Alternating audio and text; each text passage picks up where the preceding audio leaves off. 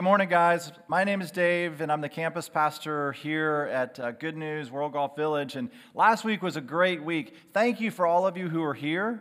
Those of you who brought folks, who served, who invited, who welcomed folks. It was an amazing week. And last Sunday, 12 different people professed faith in Christ, and we rejoice at that. And in addition to that, 3 other folks have come to faith in Christ recently because you've been out sharing your faith and telling others about Jesus. And it's amazing.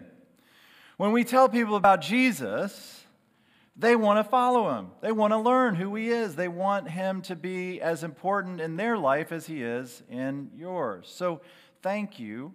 Thank you for making a big deal about Jesus. And let's keep doing that. Let's keep making a big deal about who Jesus is and what he's come to do for us. Now, to do that this morning, I'd invite you to turn in your Bibles to Colossians chapter 3. Colossians 3, and I'm going to read verses 1 through 4. And that's the passage that I want us to pay attention to this morning. Colossians 3, 1 through 4. After I've read it, I'm going to pray, and then we'll study the teaching in this passage together. Therefore, if you have been raised up with Christ, keep seeking the things above, where Christ is, seated at the right hand of God. Set your mind on the things above, not on the things that are on earth. For you have died, and your life is hidden with Christ in God. When Christ, who is our life, is revealed, then you also will be revealed with him in glory. The word of the Lord. Let's pray. Father, Son, Holy Spirit, open our eyes to see Jesus in the pages of your word this morning. Holy Spirit, penetrate hard hearts. Bring the dead to life and bring all of us, even believers who have followed Jesus for many years, bring all of us face to face with the greatness and glory of Jesus. And oh, Father, may your love for Jesus be shared with us, that we might join you and all the hosts of heaven with wide-eyed wonder, making much of the King of Kings and Lord of Lords. Jesus, nothing I say this morning will make any difference unless you take from it the things that are true of you and make them real to our hearts. So I pray you do that. All to the praise of your glory and grace. In Jesus' name, amen. Yesterday, I had a great day. Yesterday was a lot of fun. Yesterday, I got to go out on the St. Johns River with a friend. He invited me to go in his boat out on the St. Johns River to go fishing and then have dinner at Corky Bell's. It was great. The best boat to have is a friend's boat. But, when I had been out on the water for, about an hour, hour and a half, I started looking around the boat. I started thinking, man, this would be kind of nice to have. It'd be kind of fun to have a boat. And my wife is thinking, yeah, you don't know anything about boats. You don't know how to drive a boat. But that's our heart, right? I mean, we just naturally desire to add things to our life. I'm guilty of that. After I'd been out there a while, I started thinking, oh, man, it'd be awesome. Think of all the people I could bless. Think of all the people I could love if I had a boat. Self-justification. I'm an expert. How about you? Remember last week as I was sharing the gospel last week in our Easter service, I used the law of God to try and help us see that we've all sinned and come short of the glory of God. And I talked about the 10th commandment, you shall not covet. Guilty. How about you? There was a friend at our lunch that we had at our house after the Easter service, And he asked me during the lunch, he said, well, Dave, what if I didn't want to covet? I mean, I get it that I'm a coveter, but what if I wanted Jesus to help me not covet? How would I do that? That's a great question. And it's the question that we're going to start to answer as we walk through the book of Colossians. We've been seeing in the book of Colossians, up to this point, in the first 2 chapters of Colossians, we've seen the supremacy of Jesus Christ over all things. That Jesus Christ is fully God and fully man, He's come to seek and to save that which was lost. And we've seen in the first 2 chapters of Colossians all that Jesus has done for us. But now as we turn to chapter 3 and chapter 4 of Colossians, we're going to see what it looks like to submit to Jesus Christ in all of life. Now, we saw in chapters 1 and 2 all that Christ wants to do for us. We'll see in chapters 3 and 4 all that Christ wants to do through us. But do you see what both sections of the book of Colossians have in common? Jesus Christ. In fact, you see that in the passage I just read this morning. You heard the name Christ mentioned 4 times in 4 verses. Did you ever notice that? You're reading through the Bible. How many times the Bible uses repetition to show what's really important. And Paul, as he writes to the Colossians, he wants them to know that what's really important, what's more important than anything else in all the universe, is Jesus Christ. And he says, I want you to know Christ. I want you to depend on Christ. I want you to live a Christ-directed life. There's only 2 ways to live. You can live a self-directed life, where you sit on the throne of your life and you determine all the decisions and actions of your life. Or you can live a Christ-directed life and let Jesus Christ direct all your actions and all your decisions. And what we're going to see as we walk through Colossians 3 and 4 is that the Christ-directed life is a beautiful life. The Christ-directed life is a beautiful life because the one that we look to, Jesus Christ, is beautiful. And the good news about Jesus Christ is beautiful. You see, we need the gospel every day. I love it. In this little book, A Gospel Primer by Milton Vincent, he has a summary of why we need the gospel every day. The gospel is so foolish according to my natural wisdom, so scandalous according to my conscience, and so incredible according to my timid heart, that it is a daily battle to believe the full scope of it as I should. There is simply no other way to compete with the forebodings of my conscience, the condemnings of my heart, and the lies of the world and the devil than to overwhelm such things with daily rehearsings of the gospel. What Milton's saying is, we need Jesus. We all need Jesus. What's the gospel? How would you summarize it?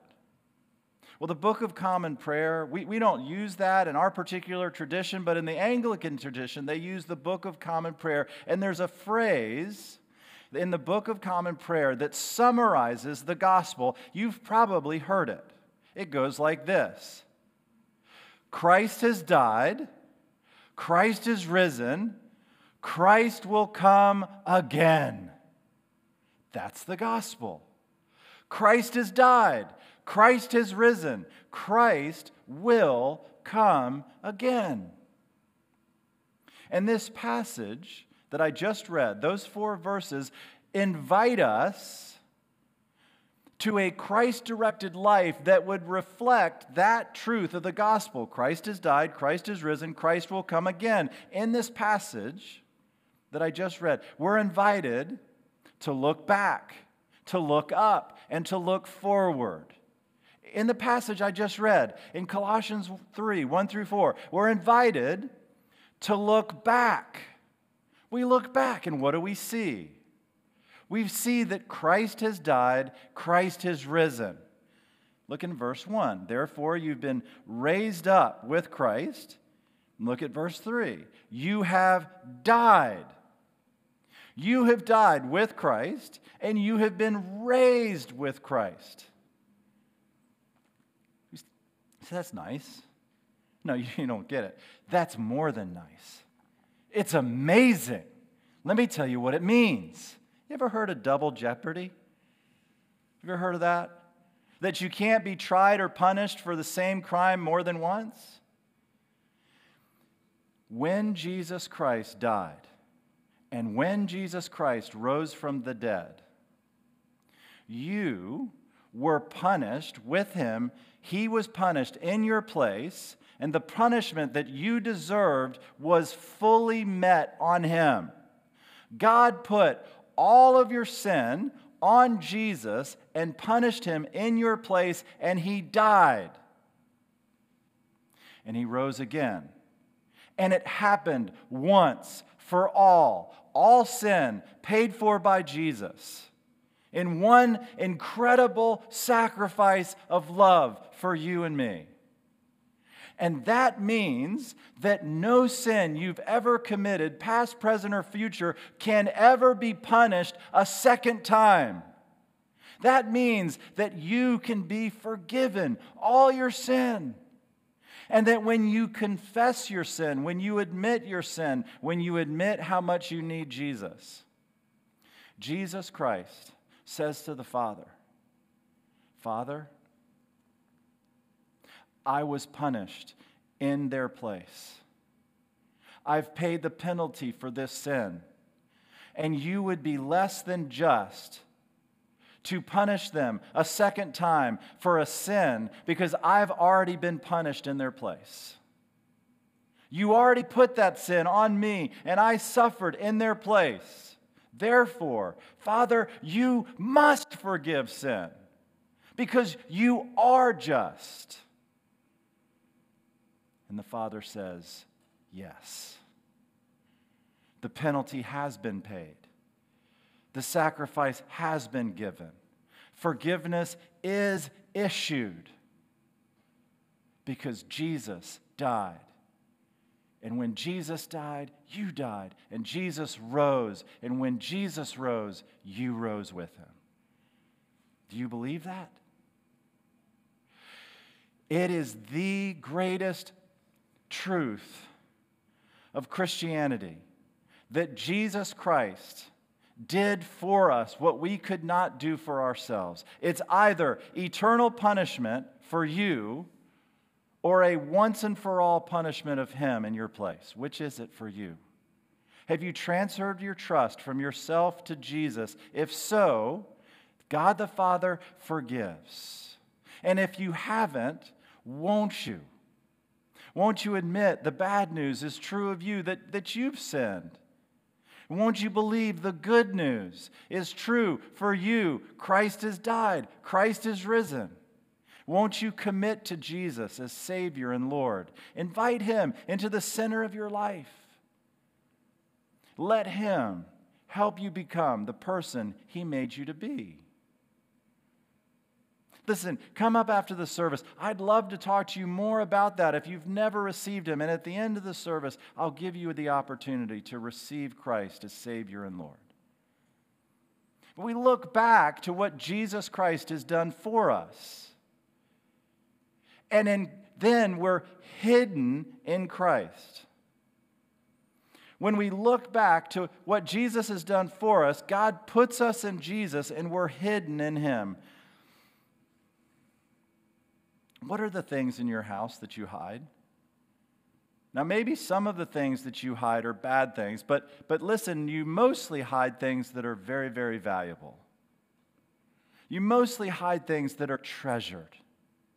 And when God says that He's hidden you in Christ, He means that you are now His treasured possession, and He's hidden you in Jesus because you are valued and you matter to Him. You are Christ's treasure. You're hidden in Him. Now see, religion tries to look at the external and make the external look beautiful. Tries through performance to make the outside look good enough to be accepted by God. That's religion. Spirituality looks on the inside and tries to find the good and the beautiful within. And Christianity looks to Christ. Christianity looks to Jesus and says, Jesus, hide me in you. Jesus, hide me in your death for me. Hide me in your resurrection for me. Christianity doesn't look outwardly. It doesn't look inwardly. It looks externally to Jesus Christ and Him crucified, dead, buried, and risen. That's the gospel. We look back to Jesus. We look up to Jesus. What is Jesus presently doing? Verse 2 says, or verse 1, keep seeking the things above where Christ is, seated at the right hand of God. Set your mind on the things above, not on the things that are on earth.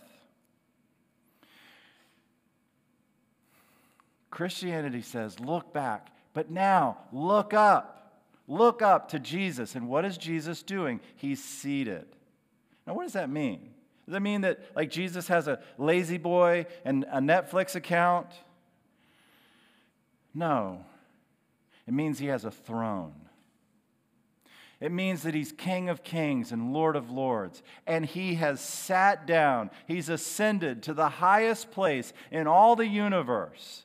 The one who created all things and redeems all things and is making all things new, He is seated with all authority, with all glory, with all kingship at the right hand of the Father. And it pleased the Father to give all things into the hands of Christ. So when we look up to Jesus, we look up to the one who is governing, ruling, and has authority over all things, and we say, it's good. We say, we worship you, Lord Jesus. We look away from all the decay and despair of our world, and we say, oh, Jesus, set it right, make all things new. We go to the lost places in our world and we say, Jesus, King Jesus, your will be done, your kingdom come. We take the message of the gospel. We look up to Jesus and we take the message of the gospel to all the dark and lost places in our world that desperately need to know a king, a good king, reigns, and his name is Jesus. So we look back, we look up, then we look forward. We look forward. When Christ, who is our life, is revealed, then you also will be revealed with Him in glory. King Jesus will one day return, and He will make all things new, and everything that's sad will come untrue. And you will be revealed with Him in glory, who you really are, created in the image of God, made to reign and rule on this good earth that God made. You will become who you were made to be. Everything that was lost and destroyed by the fall, everything that was saved by Jesus on the cross, everything that His Holy Spirit is changing and transforming and renewing, everything will be as it was designed to be. And it'll be that way forever and permanently. We'll have new bodies. We'll live on a new earth. There'll be no more sickness, no more cancer, no more suffering, no more broken relationships, no more sin, and not even the possibility of sin. And that sounds pretty good, But the greatest thing of all about eternity, about the glory that's to be revealed, is not what God will do in you and not what God will do around us, but who will see. We'll see the one who loved us. We'll see him face to face, and he'll still bear his scars, bearing his scars in love for us. And we'll be able for all eternity to say, thank you, thank you, thank you. We look back, we look up, we look forward. Now, what could happen in our life if that began to be real? Is it? Can it? It can. In my dorm, when I was in college, in my dorm, there used to be these giant refrigerated machines that had sodas in them. Remember those? They were called Coke machines. And you'd put these little round things called coins. Remember we used to have those? You'd put them inside. And in my dorm, the soda machine in our dorm, it never worked right. I mean, it could have possibly have been because of the salt water that we pumped inside of it, because we heard that, that if you put salt water in it, it would just give you all the sodas you wanted. Could have had something to do with that, but it just never seemed to work right. You'd put your coin in, and sometimes the coin would go in the slot and it would just fall straight down to the coin return, and nothing would happen. So you'd take it out, you'd put the coin back in. And sometimes the coin would just get stuck just inside the slot. And so you'd see the coin, you'd know it was in there, and you'd go to the side of the machine and you'd hit it with your hand in hopes that the coin would drop through the mechanism and you'd get your soda. Let me ask you this. Has the coin of the gospel dropped from your head to your heart? If it hasn't, ask the Holy Spirit to knock your soda machine, to knock the coin of the gospel from your head to your heart, to enable you to see Jesus, looking back, looking up, looking forward for who he really is. What could happen in our lives? We're going to spend so much time over the next several weeks looking at what could happen practically in our lives if we began to believe this. But let me give you a few things this morning. Are you a proud person? No, it's difficult because it's very hard for you to say, yeah, I'm a proud person, because pride is almost impossible to see in ourselves. But think about this for a second. Are you ever at small group? Are you ever at small group, or you're at dinner with friends? And I'm not talking about like a first dinner. I'm talking about you've known people for a long, long time. And you're just always up-storying. They bring up something, and then you immediately start talking about yourself. Oh, man, I know exactly what you're talking about. Let me tell you about me. Let me tell you about my story. Not an acquaintance, but a good friend, somebody who's already heard all your stories. Enough about me. Let's talk about me. You're a proud person. What do? You lift yourself to Jesus, and you let Jesus put you in the proper perspective.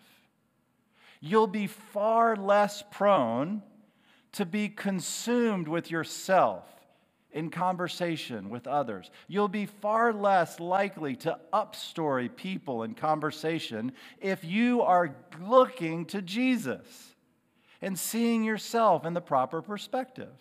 Now, what about the rest of us? I know this is that one person in here. But the rest of us, we probably think too lowly of ourselves.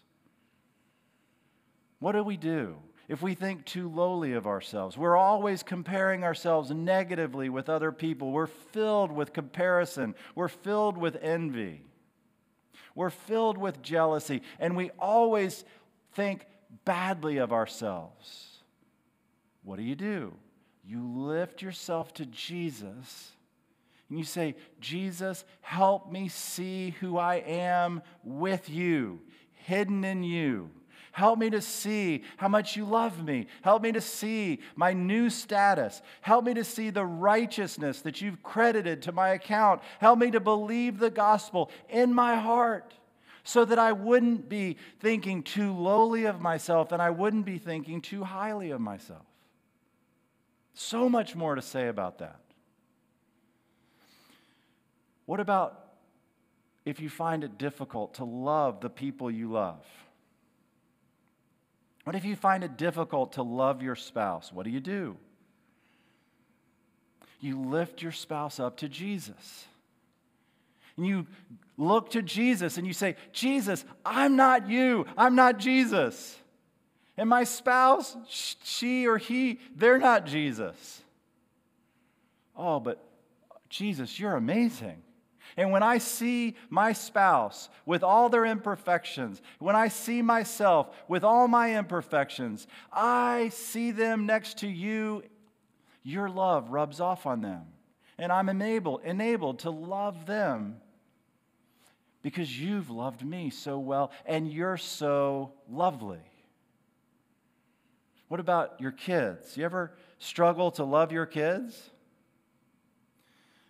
Moms, dads, grandparents, listen. You all are so important to your children. What you do in parenting your kids is so important, so critical. But can I tell you something? You're not Jesus. Jesus makes a far better Lord to your children than you do. So if you're spending all your time trying to manage and control your kids' behavior, lift your kids up to Jesus. Let Jesus be Lord of your kids' life. And listen, moms, dads, grandparents, your kids are so important. But they make terrible saviors. They make terrible saviors. So listen, if you're trying to live your life and find security and find significance in your kids' status, performance, success, in the classroom, on the ball field, if you're trying to live your life vicariously through their performance, stop. They make terrible saviors. Lift your kids up to Jesus and see them in light of His saving work for you. You'll be a much better parent. You'll love your children so much easier. So much more to say about all these things. And we will say as much as we can in the weeks ahead to work out practically what does it mean to live in submission to Jesus Christ.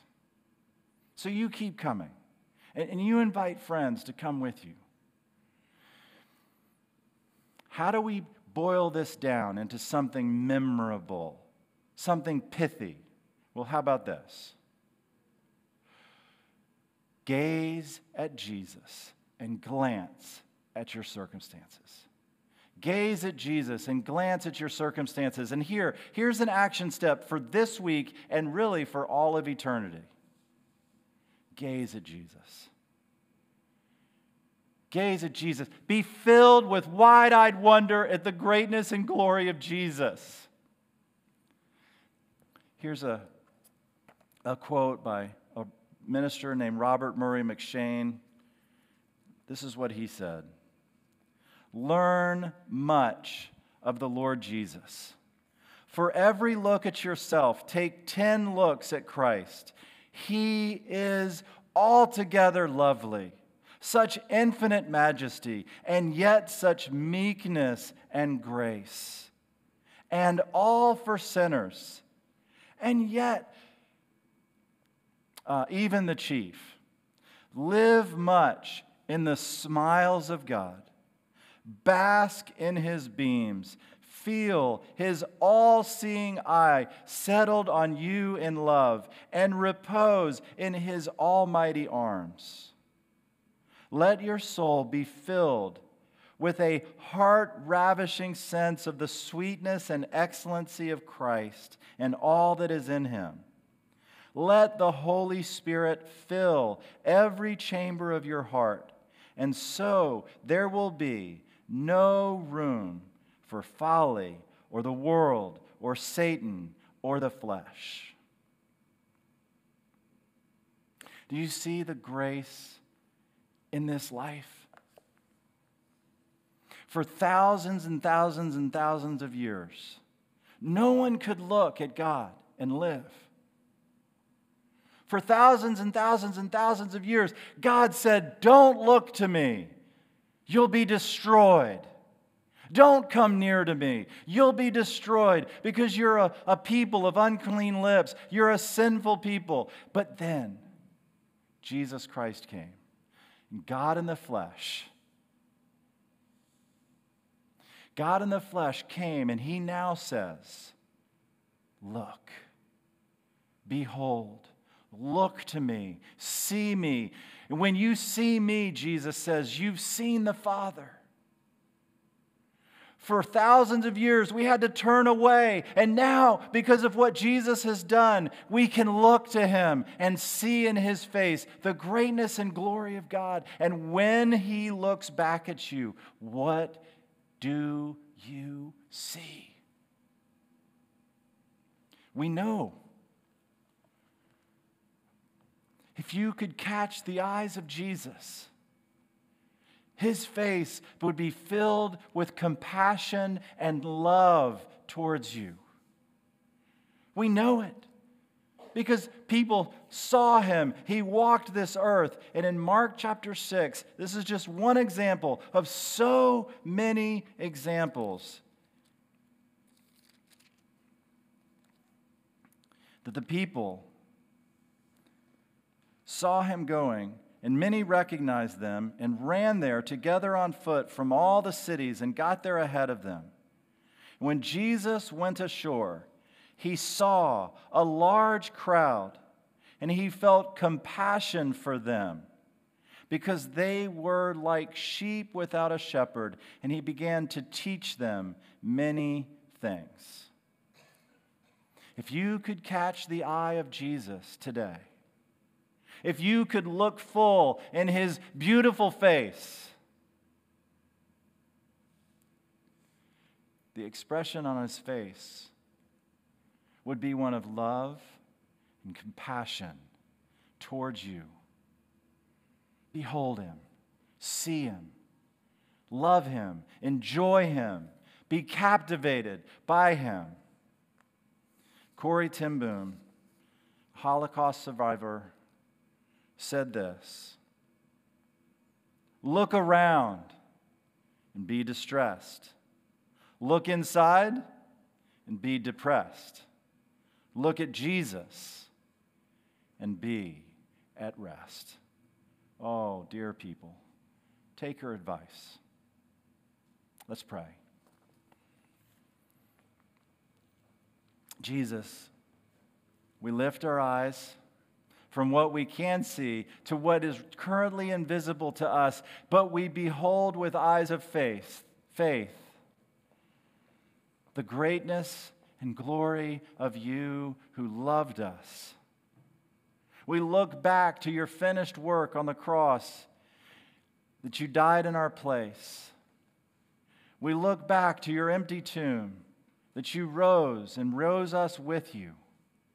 We look up to your present rule from heaven. We look forward to your imminent return. Holy Spirit, would you work in every heart in this room right now and enable each one of us to catch sight spiritually of you, King Jesus.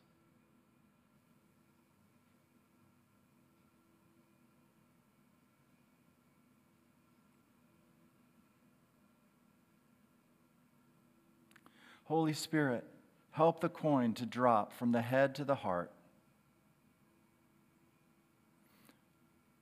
Holy Spirit, if you're working in any heart here this morning and you sense this morning that you're being drawn to saving faith in Jesus for the first time, then won't you simply say to him right where you're seated in the quietness of your own heart, won't you just say to him, Jesus, I admit that I've sinned against you in many ways. Jesus, I'm sorry. Jesus, I believe you lived the life I should have lived. Jesus, I believe you died the death I deserved to die. Jesus, I believe you rose again from the dead. Come into my life as Savior and Lord, and help me become the person you want me to be. And Jesus, this morning, this week, and for all eternity, help us gaze in wide-eyed wonder at your greatness and glory. I pray in your name. Amen.